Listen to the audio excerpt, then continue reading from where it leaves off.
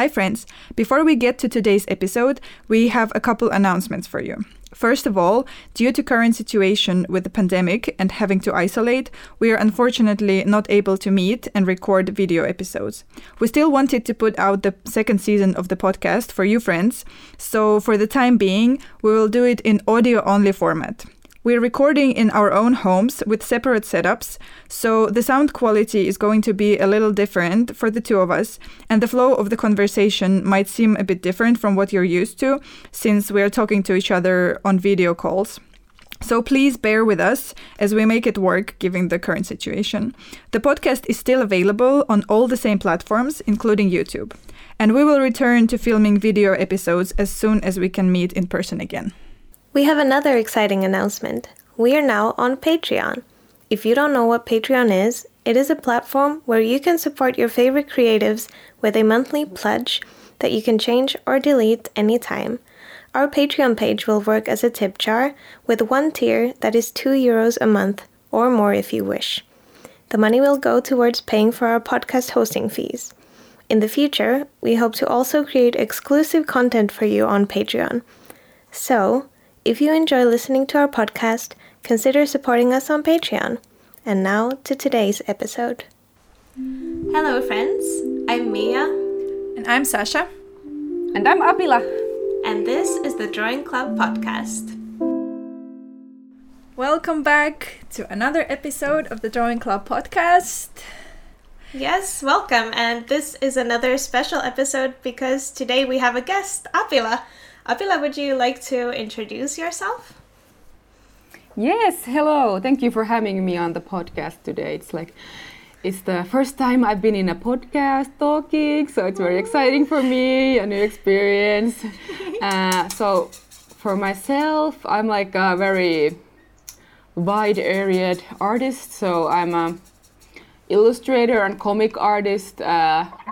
Foremost, I like to call myself an illustrator and comic artist first, and then I have like secondary things that I do, which are like I'm a graphic designer by education, and I'm also like a teacher. I teach art, comics and illustration, digital art, and also recently I've been learning tattooing. So I'm doing like a very wide variety of things in the art field, I would say. Wow, it sounds like you have a lot of experience in like a lot of different creative things. Yes, definitely. Like I have so many like different kinds of work I've been doing, and I'm always excited to try new things and improve my like capabilities. Like I don't want to be like stuck in just one field and expand. Nice. So, yes, but before we learn everything we can today about Apila, just wanted to remind all of you listeners that we are a drawing podcast. So all of us are drawing here while talking, and you're welcome to draw with us too. And please show us your drawings on your social media. But Mia and Apila, do you want to say what you're drawing today? Sure, I can start.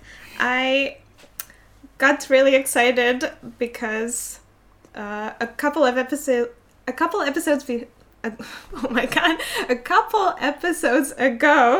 I drew some Harry Potter fan art, which you wouldn't know about, Apila, but it's coming out tomorrow. So okay, so I didn't see that. By the time this comes out, but that was like so much fun that when I was thinking of what I want to draw today, I wanted to draw more Harry Potter fan art. So I'm drawing a portrait of Hermione with Crookshanks, her cat. Yeah. What about you, Apila? What are you drawing today? Well, I was like wondering very long time, like what do I want to draw? But then I thought I would draw my like kind of this like persona character I have for myself. It's this like bat person. It's like this punk rock bat that I've been drawing sometimes, and I think I'm gonna draw this character. And also it's been like I love drawing bats. I think they're like so fun. So this can be interesting. That sounds so cool. Yeah, like combining like the bat characteristics and making somehow a little bit human, and like also I did this like kind of like children's illustration job where I draw a bat character, and so maybe I'll like include some of the qualities of that bat character in this bat persona that I'm creating today. Yeah. And what are you using? I'm drawing digitally. I'm using like Procreate, and I was like, because I've been looking at your like the other podcast, and you're like drawing like like painting and stuff, and I was like, oh, it looks fun, but I'm always like drawing digitally these days, and I don't think I can draw like on the paper so well anymore. So I'm just like, it's gonna be easiest for me to just draw digitally because that's what I do all the time. So I'm gonna stick to what I know best. So I'm gonna keep drawing digitally for this one as well on the iPad. That's totally fine. And I'm using my watercolors. Yes. What about you, Sasha? What are you drawing today? Well, I actually started, like, I sat here with a blank piece of paper. I had no idea what to draw. So I'm drawing, like, a couple episodes ago, we were also talking about, like, when you have a blank page, you just draw something you're comfortable with. So I just have this pattern of leaves, and I'm gonna... Like, I just started sketching it while you were saying what you were drawing. So I'm just gonna color this with watercolors, and then let's see where this goes. Wow, nice. Improvising. Yes. Yeah, let's see. Yeah, I feel like every time we start an episode, it's like, Sasha, what are you drawing? Well, I'm drawing plants. I'm drawing leaves. Yeah, that's kind of your thing. Yeah. I'm just sitting here drawing. But if you're like leaves. also like talking at the same time, you might need to like draw something that you're comfortable with, because it like, for me, it also like takes some of my brain power to think of something new, so it's like easy to draw something you're comfortable with when if you're talking at the same time. Yeah, that's true. Whenever I try to make something new and interesting while recording a podcast, I always get disappointed with my final piece. Yeah, because also like within 1 hour you have to finish something. I mean, we almost never do, but we try to. So yeah. All right. But yeah, should we do our little segment with one thing you want to share with the club today? Yes. Yeah. Apila, do you want to go first? What do you want to share with the club today? Yeah, I was like thinking of this for a while, like what has been like helping me most in this physical distancing time, and for me it's like I want some like distraction from the horrible things in the world, and I've been watching this web series, maybe you know of it, but it's with the two drag queens, Trixie Mattel and Katya. It's this web series on Wow Presents, and they talk about like everything, but yeah, it's like it's just like so stupid, and like really like it makes me laugh so hard. I'm always like, my boyfriend is looking at me like watching this series, and I laugh so hard, and it's like I haven't laughed so much in a while, so it's really like nice to have something that makes me feel this happy and just forget about the worries in the world. So if you want to throw your brain in the gutter, then look at on YouTube. So that's the name. Yeah, it's the name is. Oh, that's good. That's really cute. I love it. Yeah, and if it has like it has like a lot of like profanity and maybe some like sexual and kind of like maybe not so kid-friendly topics. So and if that's just like a warning, and they trigger warning all around. It might badly, but if you're like prepared for it, go watch it, because it's like really like it just makes me laugh so much. Yeah, I have to check that out. That sounds super fun. I think I actually just yesterday saw another YouTuber mention this, and that's when I heard of it for the first time. So it's so funny that now suddenly I'm hearing about it again. So I should definitely. Yeah, it's like the best thing to watch now. I think more people are finding it now in like the quarantine times. Yeah. What about you, Sasha? What's your thing you want to share with the club? Well, I want to tell the club that today I am sitting and recording this in my kitchen, at my dining table where I never actually work, but my apartment is such a huge mess right now because in the end of this month we are moving apartments. And it has already, even though like, I mean, you're gonna hear this episode already on the same week when we are moving, but this is now like still mid-month, and I wasn't expecting at this time already for the apartment to become a chaos, but it already is because we sold our bed and we had this loft bed with like a whole music studio underneath, so we had to pack all of that, and like already like half of our apartment is just like things on top of things, and I'm already starting to stress out, even though like I know that in the end everything's going to be fine, and also we're going to be in a nice much nicer place, and I'm like really excited about this, so I'm trying to like really chill myself out and tell like, okay, this is temporary, this is okay, we're like moving is like this, like it's chaos but it's gonna end. Like, but I really have to like keep telling myself that because I'm like really I like when things are really tidy. I'm like on practice maybe I'm not a very tidy, like I mess things up, but I'm a really tidy person in a way that I feel my best when everything is in its own place. So when things are chaos, I'm like really stressed out. So yeah, and I had to find this alternative place even to work today because my workspace is not usable at the moment.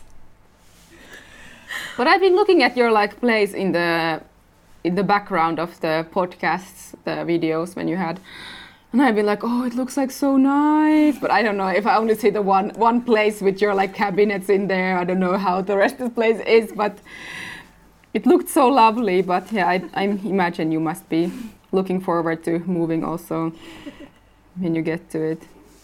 Yeah. But it might be like difficult to move now, like with the whole whole situation. I mean, yes, we are like, we even started looking for an apartment when it was already it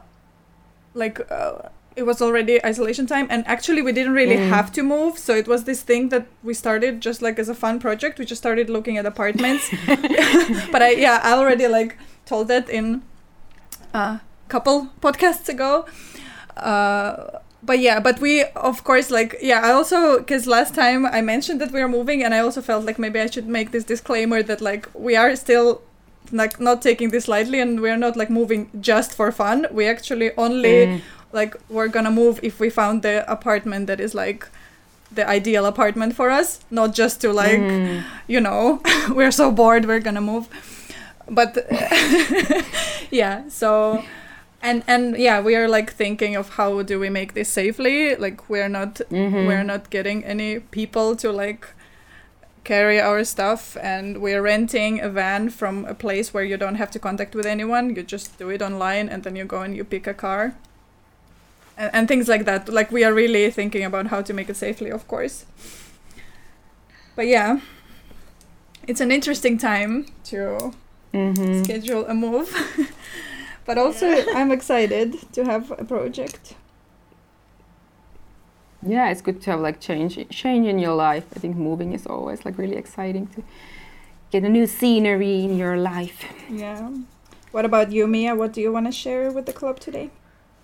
Well, I want to share that I planted my first seeds of the spring this week, which I don't. I've only done, I think, once before. I've like grown a plant from seeds, and this is only my second time, but my mom gave me some seeds for basil and parsley and some kind of a salad, and they came with their own like little, they're kind of these weird bags where you put the soil and then you just poured water in and then you sprinkled the seeds on top. And I've only had them there for a couple of days, so nothing has actually happened yet, but I'm like I'm checking them every morning. I'm like, is there something? Is there something? There's not yet anything, but I'm really looking forward to something starting to grow soon. I'm really Maybe excited. you'll get babies. Yes, tiny little sprouts.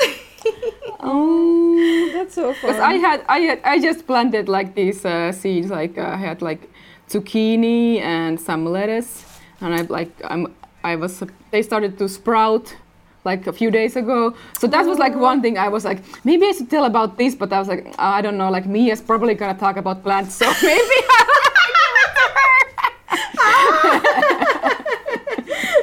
Wow, you knew it. yes, I was like, probably gonna be some plant talk. So. Yeah. All right. Well, let's then get to all our questions we have to you, Apila, because we have so many. Ooh, Yes. exciting.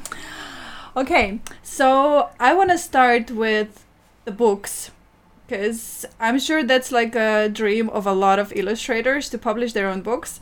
And you have had several books published already.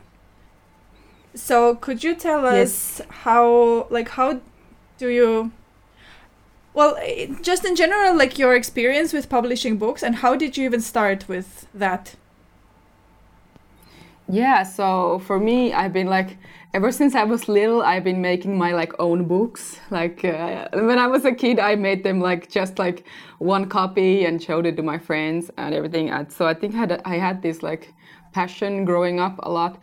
And when I was like going to like high school, I was in this visual arts high school, and then I got like to publish my first comics in like in a magazine, and then it's like sparked this like joy in me, like to maybe have more of my comics published. And then I did like a few self-published comic zines when I was like 18 or something. And I think for me, like also the form of the book is very important. Like I wanted to have like this like nice looking books and have it like a physical object, so it has like some purpose in being in a physical form.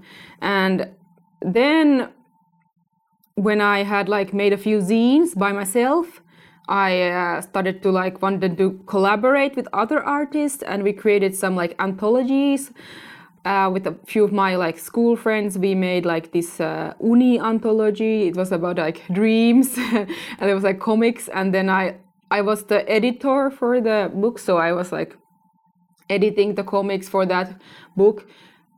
And then I like learned that I had to like, but I heard that I had this like passion about like editing also.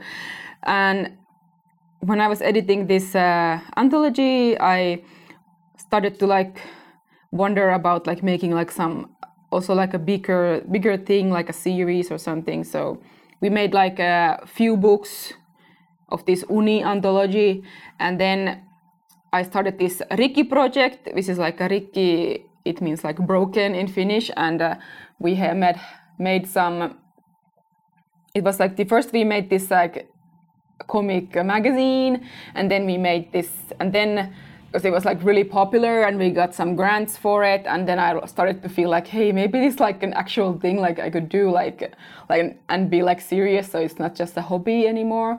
And then we got a new grant for a second Rikki book. It was like Rikki Näsin mielenkuvat, this comic anthology, and I was the editor for that also.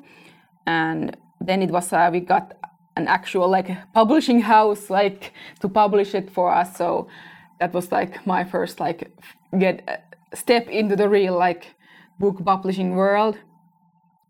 So yeah, because we had like the first anthology was really popular, so we had like that in our pocket. So we were like this book sold this many and this many, so we could say to the publisher like it's probably gonna be successful because the first issue was so successful. So it was like kind of like this proof of like success for them. And then it was like actually like I just sent an email to like many publishing houses and like asked like, we have this project and we did like the first issue and it was like this successful and stuff, so I could tell them about the project. And many said no, and I was like maybe like expecting that, because it is pretty like common that they don't like maybe, and they had like some, like they could like give some reasons to it, but yeah, because usually the publishing world works so that they want to like, they like make a schedule of the books they're gonna publish like many years in advance. So maybe they even, especially for like small publishing houses, they have to like plan what they're gonna publish for many years in advance, and then they usually stick to the artists that they have like on board already. So the same artist can like say that like, oh, I'm working on this book and it's gonna be like published in 2 years. So they're like, okay, we have the budget ready for that book then. And because I approached them with this project and I was like, oh, we have to get this published by this and this date because we had the grant for it. So we had to like fulfill the grant requirements. So that was like made it maybe a little bit like a tight schedule for many publishers, because they want to like be able to know like in advance for many years and start to like plan for the marketing and everything. But this one house that was Suuri Kurpitsa, which is like a very small publisher based in Tampere in Finland, and I had like, because it was an anthology and we had like many artists that also worked for Suuri Kurpitsa before. So also the publisher was like, okay, we have had like Tiiu Takala before, we had Viivi Rintanen before and Wolf Kankare before, and their books were successful. So they knew like these artists that were involved in the anthology before.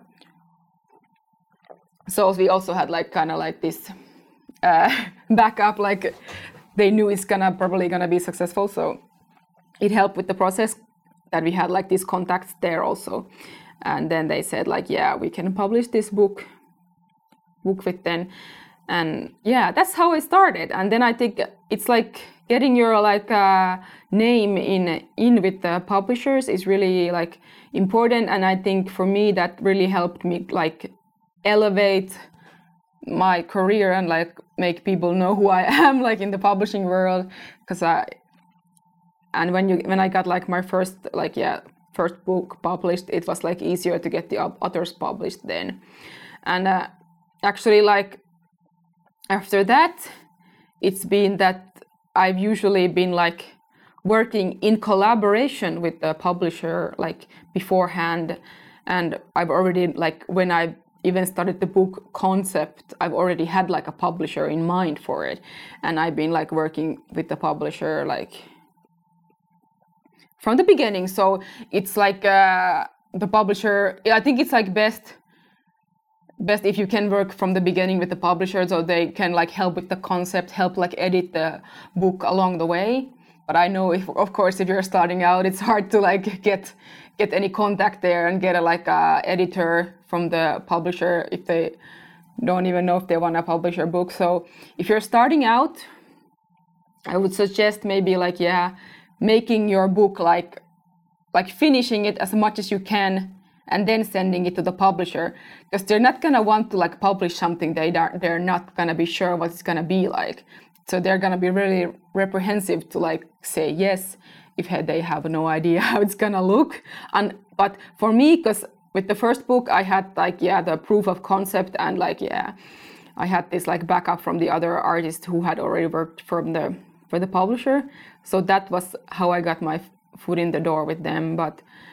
And then because I had some books to show, like I did this in this, so it was like easier to get these publishers to like to reassure them that I'm gonna make a good book for them.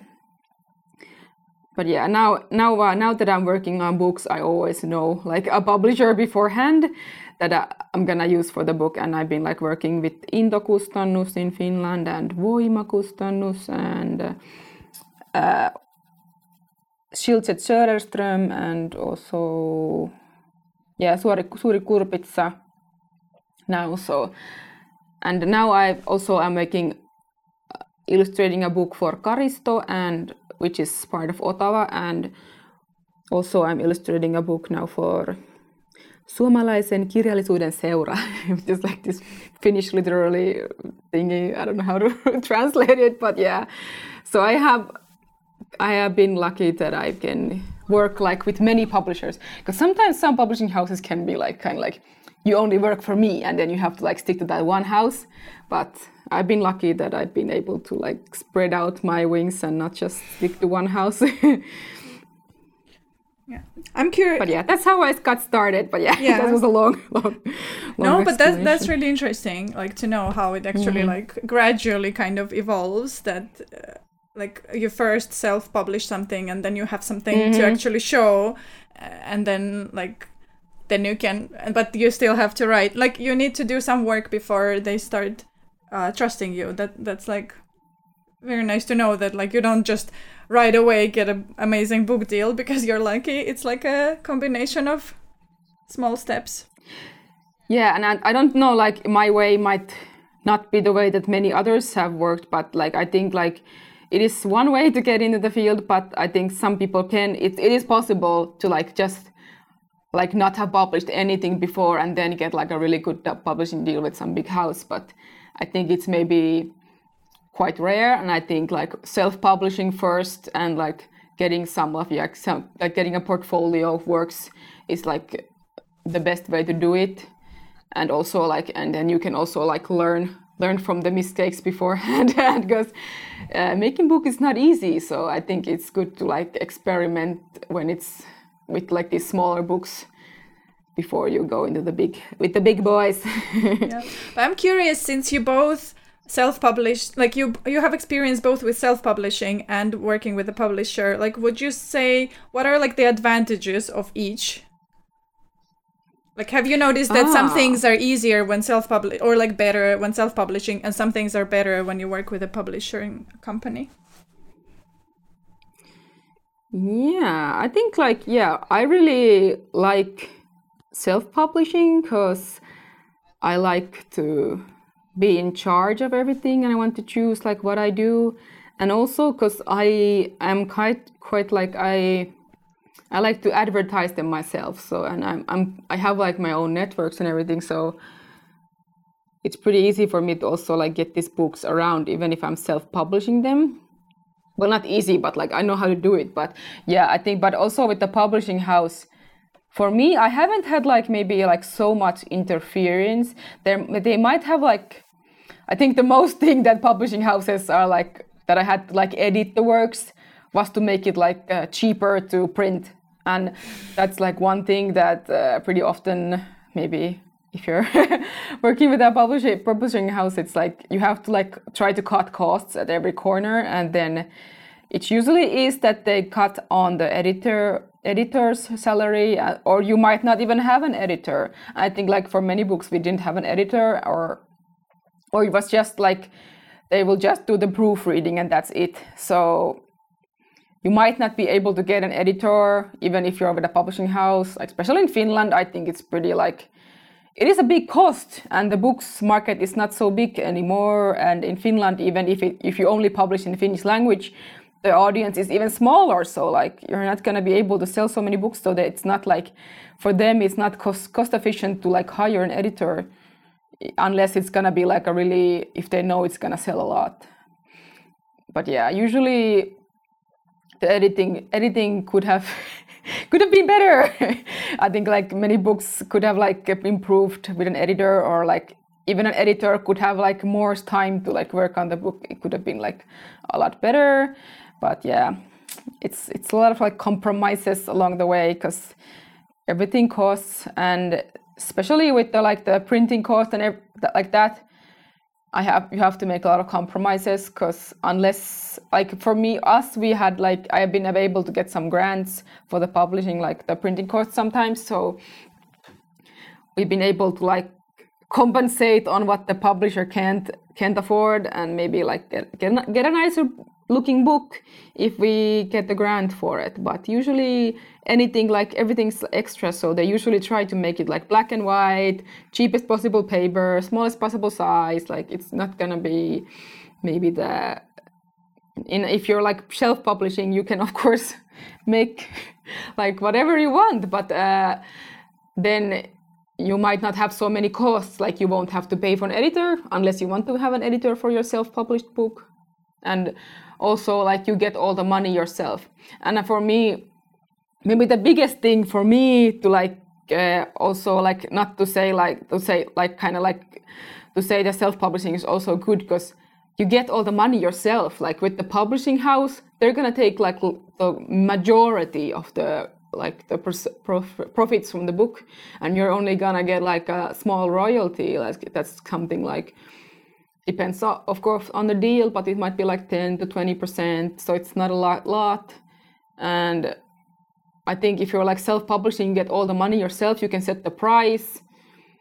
I think you can make more money on the book if you self-publish it, even if you don't sell as much as a big publisher would sell.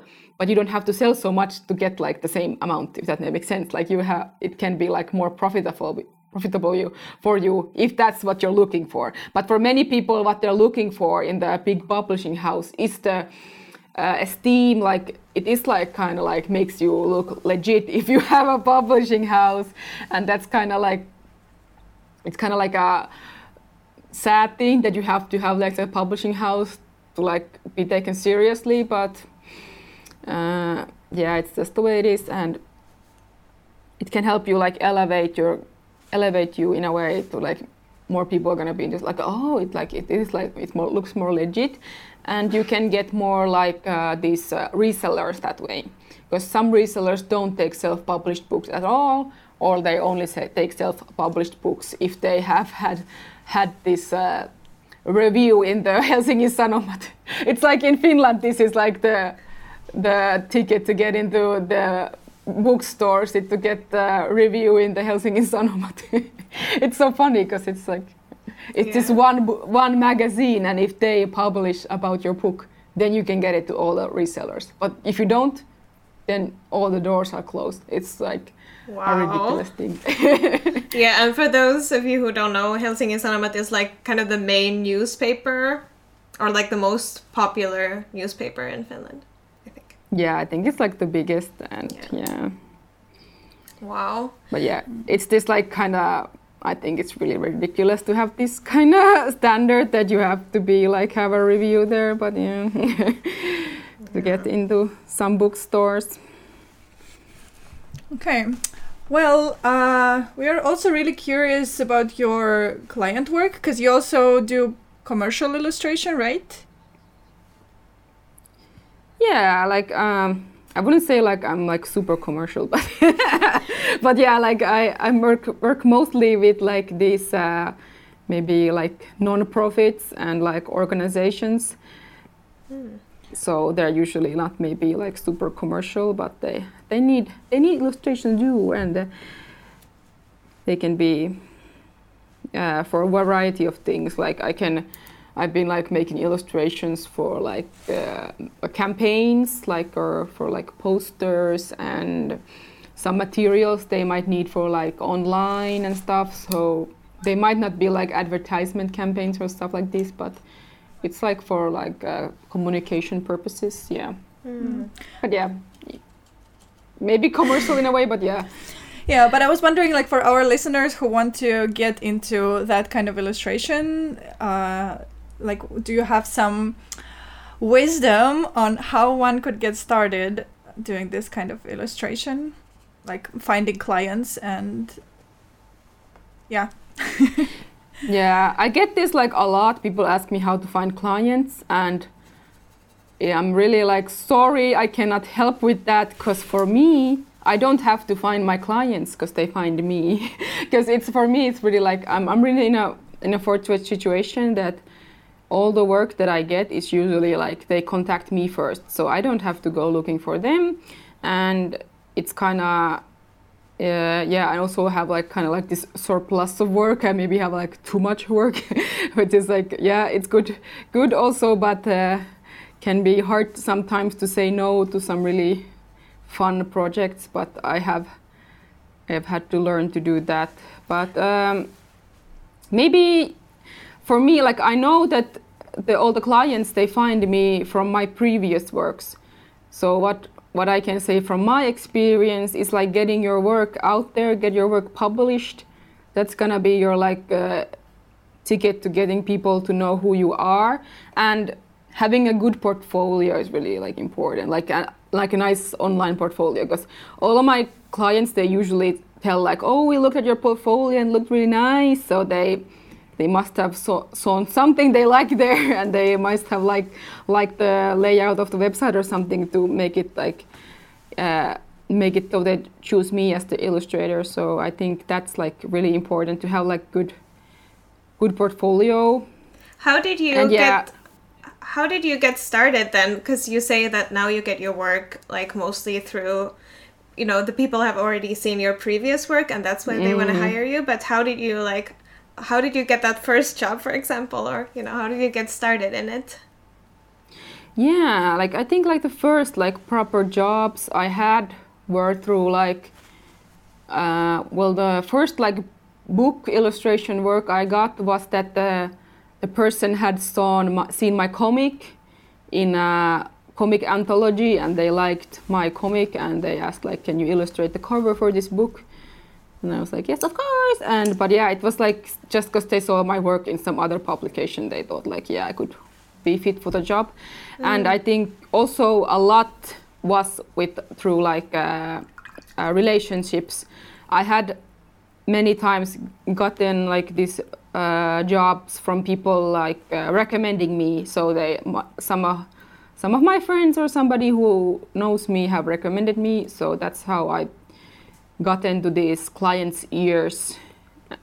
And also like, maybe some of my first jobs were also like through these like job listings, like because I studied in Aalto University, and so sometimes we get like on the school email we get these like job listings, because they want somebody who studies at Aalto, because it has like this kind of reputation. So they want somebody who's maybe skilled but maybe cheaper, because there are students still. That's how I got some of the first works from this, just from my school kind of like that. Yeah. I actually want to, because I was wondering, because you went to art school, and we actually haven't had a guest who has gone to art school, really? we at least haven't like talked to them about it. So I'm very interested to hear like, how do you think you going to art school has affected your career? Like, has it been a help? Yes, definitely. I think it has helped a lot. And especially like, I think the school that I went to, like, I still haven't graduated, I'm still studying, but yeah, I'm also like, I'm soon to be Master of Arts from Aalto University. So Aalto University is it's in Espoo now, but yeah, it's like, I would say like has the best reputation from the art schools in Finland, and especially because I studied like graphic design there. It's like a very well respected program, and people in the industry, like, they will find you if you work there, and they will want to hire you, because it's really hard to get into school. And yeah, I think it also like, it's kind of like just being in the school, it kind of is like this kind of seal of approval that the clients will be like, okay, they got into Aalto, so they must be good, but it might not be accurate all the time, but like, but yeah, I think it helps a lot. And I would say I wouldn't have the career that I have now if I wouldn't study there, like 100%. Like most of my jobs are because they see that I studied in Aalto. But now, like, also now maybe it's because they see my previous works, but like when I was starting, it helped a lot to have that in my resume, to have studied there. I think it was really good for me. But yeah, it's kind of like, stupid in a way, because even sometimes some of the Aalto students, they might not even have like a portfolio, but they just get the work, like internships and stuff, because of this name of the school. Which is kind of like, yeah, but for me it has been good, so I'm not complaining. But yeah, I think there might be some prejudices there, like against some other schools, maybe, like just some like many. I think like if you're, especially if you're working like in this graphic design like a studio, like going to advertisement agencies, they really look at the school that you've been to, I think. But after like when you have like made your internships and stuff like this, I think then it's more about the portfolio. But when you're starting out, the school can help a lot in that, like getting your your foot in the door through the name of the school. But for me, especially because I am not in this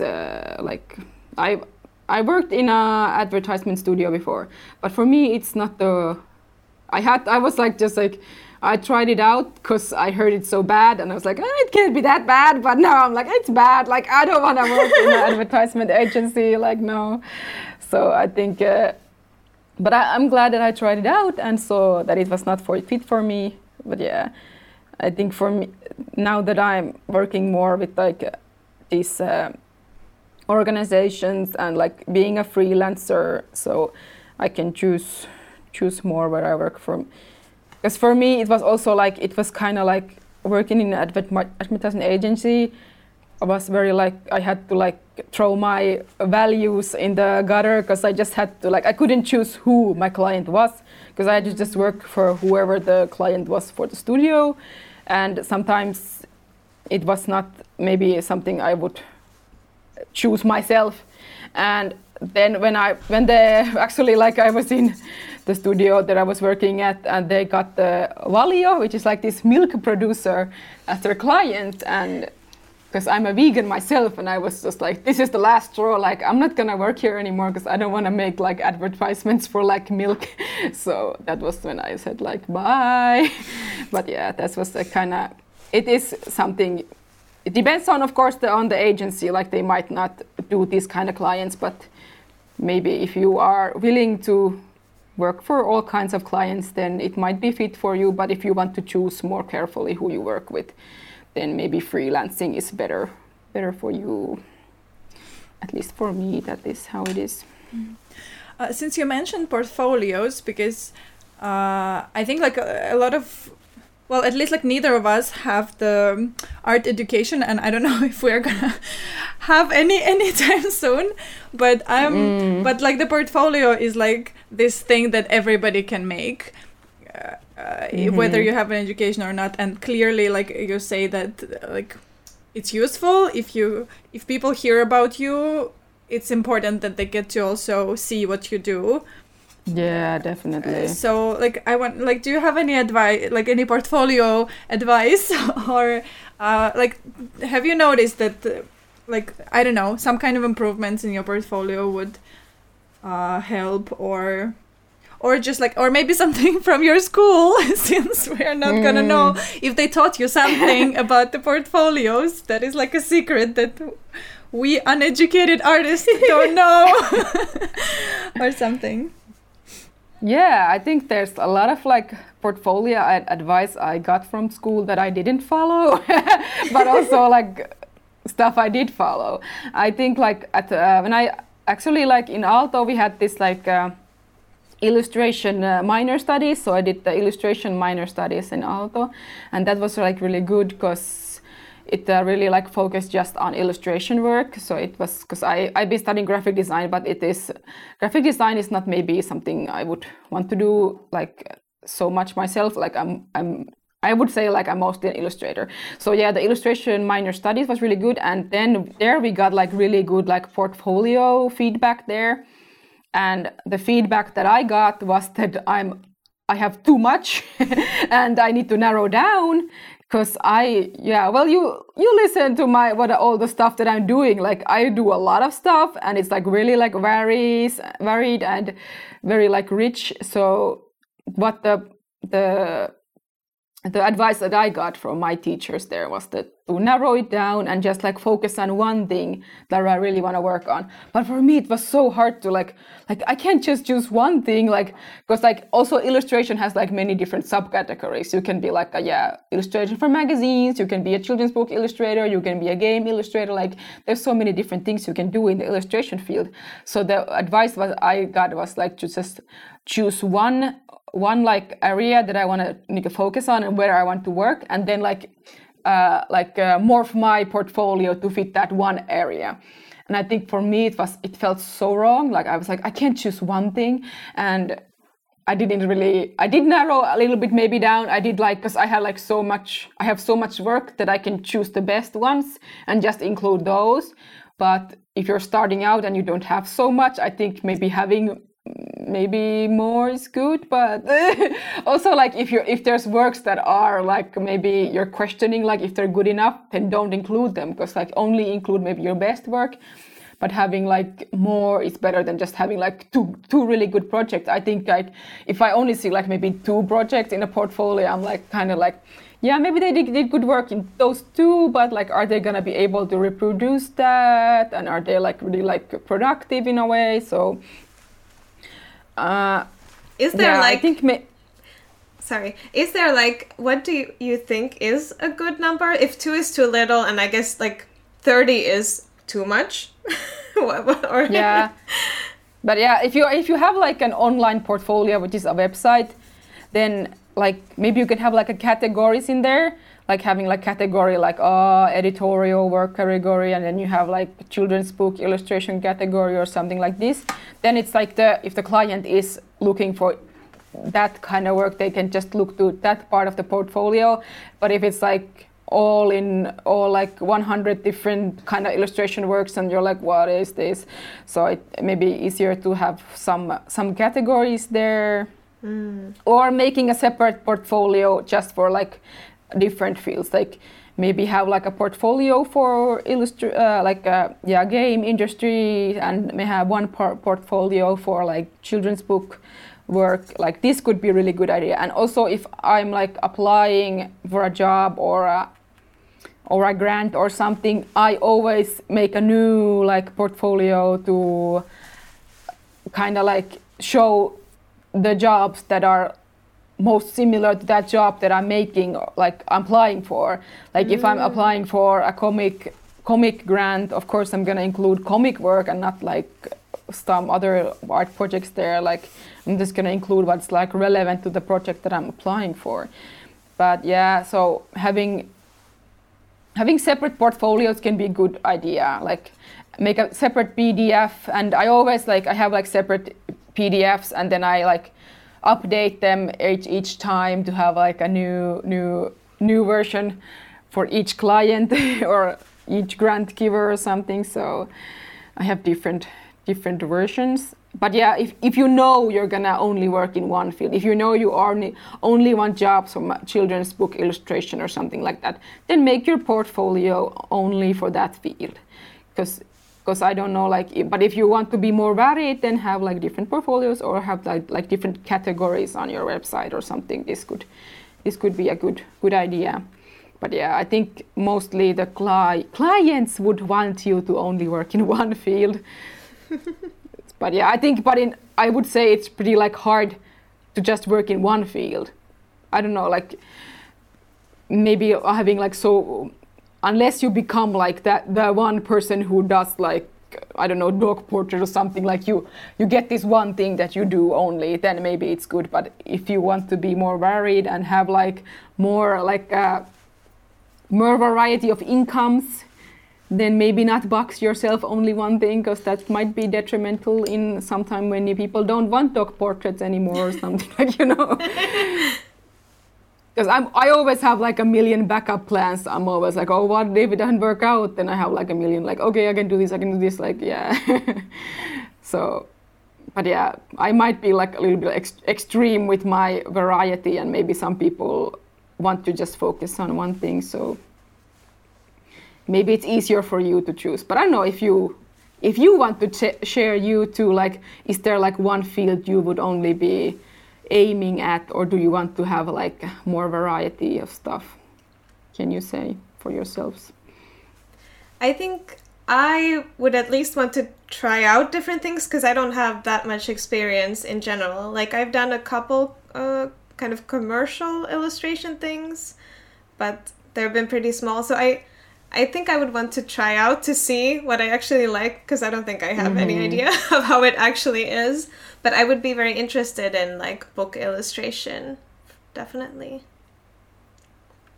Yeah, I feel like I really want to do different things, because it also like helps sometimes to like not get your brain stuck into like one, but when you change things up, then you kind of get a fresh look at other things that you've been doing too much. But also like I know that like maybe working for commercial clients like is not really for me, because I stress too much over like deadlines and stuff. So I would really like to like develop like personal work. But for example, I really like to branch out in things like this podcast, for example. So like there are things that we are like I'm doing on my own, but like this one field is that I draw, and then this other thing is that I sit and talk about how I draw. And like like things that are different in that way. Like I kind of I really would like to sometimes brainstorm about like what other things I could do that are creative but still like self-initiative, but they could be like a different, like the people who pay for that could be different kinds of people, or the companies who pay for it are like different kind of companies, but like I don't know, but I think it's really good idea to like branch out and do because I think it was really annoying, because at the school they said just like pick one thing and only like and have like in the portfolio you should only have like one style of work, like only like just pick like one. You're gonna only do vectors now, and you have to do that forever. And I think that was like really like, I don't know. For me, it didn't feel right, because I know that I want to like try new things, and I couldn't choose one style. I was like, I don't know what my style is. Like I have to just choose one and only do that forever. Like no, it didn't like fit me at all. But I think that it is possible to like have different styles, but if you know you only have one style that you always work in, and that's what you want to do forever, then that's perfect for you. Then only put that in your portfolio, and you don't need to have like a variety of things. Because I would say like for creative directors who are looking for like maybe an illustrator for like a book, or like for a commercial project or something, they want to know what they're gonna get. So they want to have like somebody who has a consistent style, or that they can look in the portfolio and say look at some work and say we want particularly this, because it's easy for them to know what's the result gonna be, and then they can sell it to the client. But I don't know, like with the books I feel like for every book I have kind of like a different style anyway, and the clients are not saying like make this style you put in this book. No, they're gonna like say like for this book we have this concept and hope you can make your style fit that concept, and then I usually like adjust my style to fit that concept. And for me that's really fun, because I get to try new things and not just do one thing. But of course I also like know that I'm not gonna be like a realistic portrait illustrator, or like I know also my limits. Like I'm not gonna spread to every different direction in that way. Like I have some kind of balance in what my style is, even if it's more varied than other illustrators, but it is still like somehow you can recognize that. And people say that I have a recognizable style, but I always like, I don't even know what my style is, but I say, I guess there is some familiarity in the pictures and some consistency in the style, if you can recognize it in a way. But I definitely think your style is very recognizable. Like really? At least, okay. Everything I've seen, it's like, it's very apparent to me that it is your style. Okay. Yeah, but we were actually like just talking about style in our previous episode, and there was this one thing that we kind of thought about, that basically like, yeah, for some people it works that you have like this one very clear style, but then for other people it might be that you have a lot of different like a lot of different what some people would call styles, but actually there is like something in your work that it still stays the same, like something that still makes sense when it's all together. So like I guess you can like the one fit all advice for portfolios might be that just make it this one very strict style, but then like as you say, like okay, this doesn't work for me, but then you still make it so that when people look at it, it still makes sense to them. It still doesn't look like 10 different people made this website. Yeah, definitely. Yeah, so it might be that like some things in your work vary all the time, but there must be still some things that like keep all of this together and like still make it recognizable as your work. It might just not be the materials you use, for example, or like I don't know, the colors you use. Those might be different all the time, but then there must be something else that stays the same. Yeah, because some illustrators have like really like strict, like I only use pink and blue and nothing else or something like this. Like it can be like really strict, and I think that's can be really like detrimental in a way if you don't, because if the client wants you to use like red and you don't use it, like what you're gonna do? Like then the clients can be like, no, we don't want you then. Like it can be bad, but it can be also depends, of course, if you want to be more do your own thing, or if you want to be more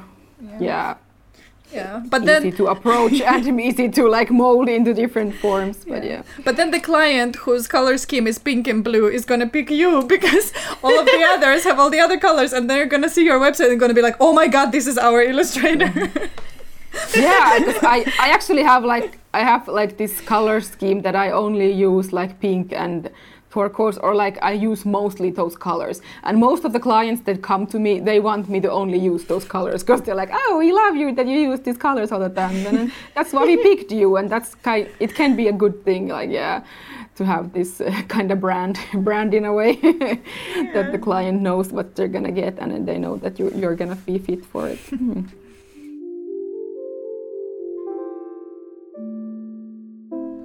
Okay, friends, so we had so many questions for Apila.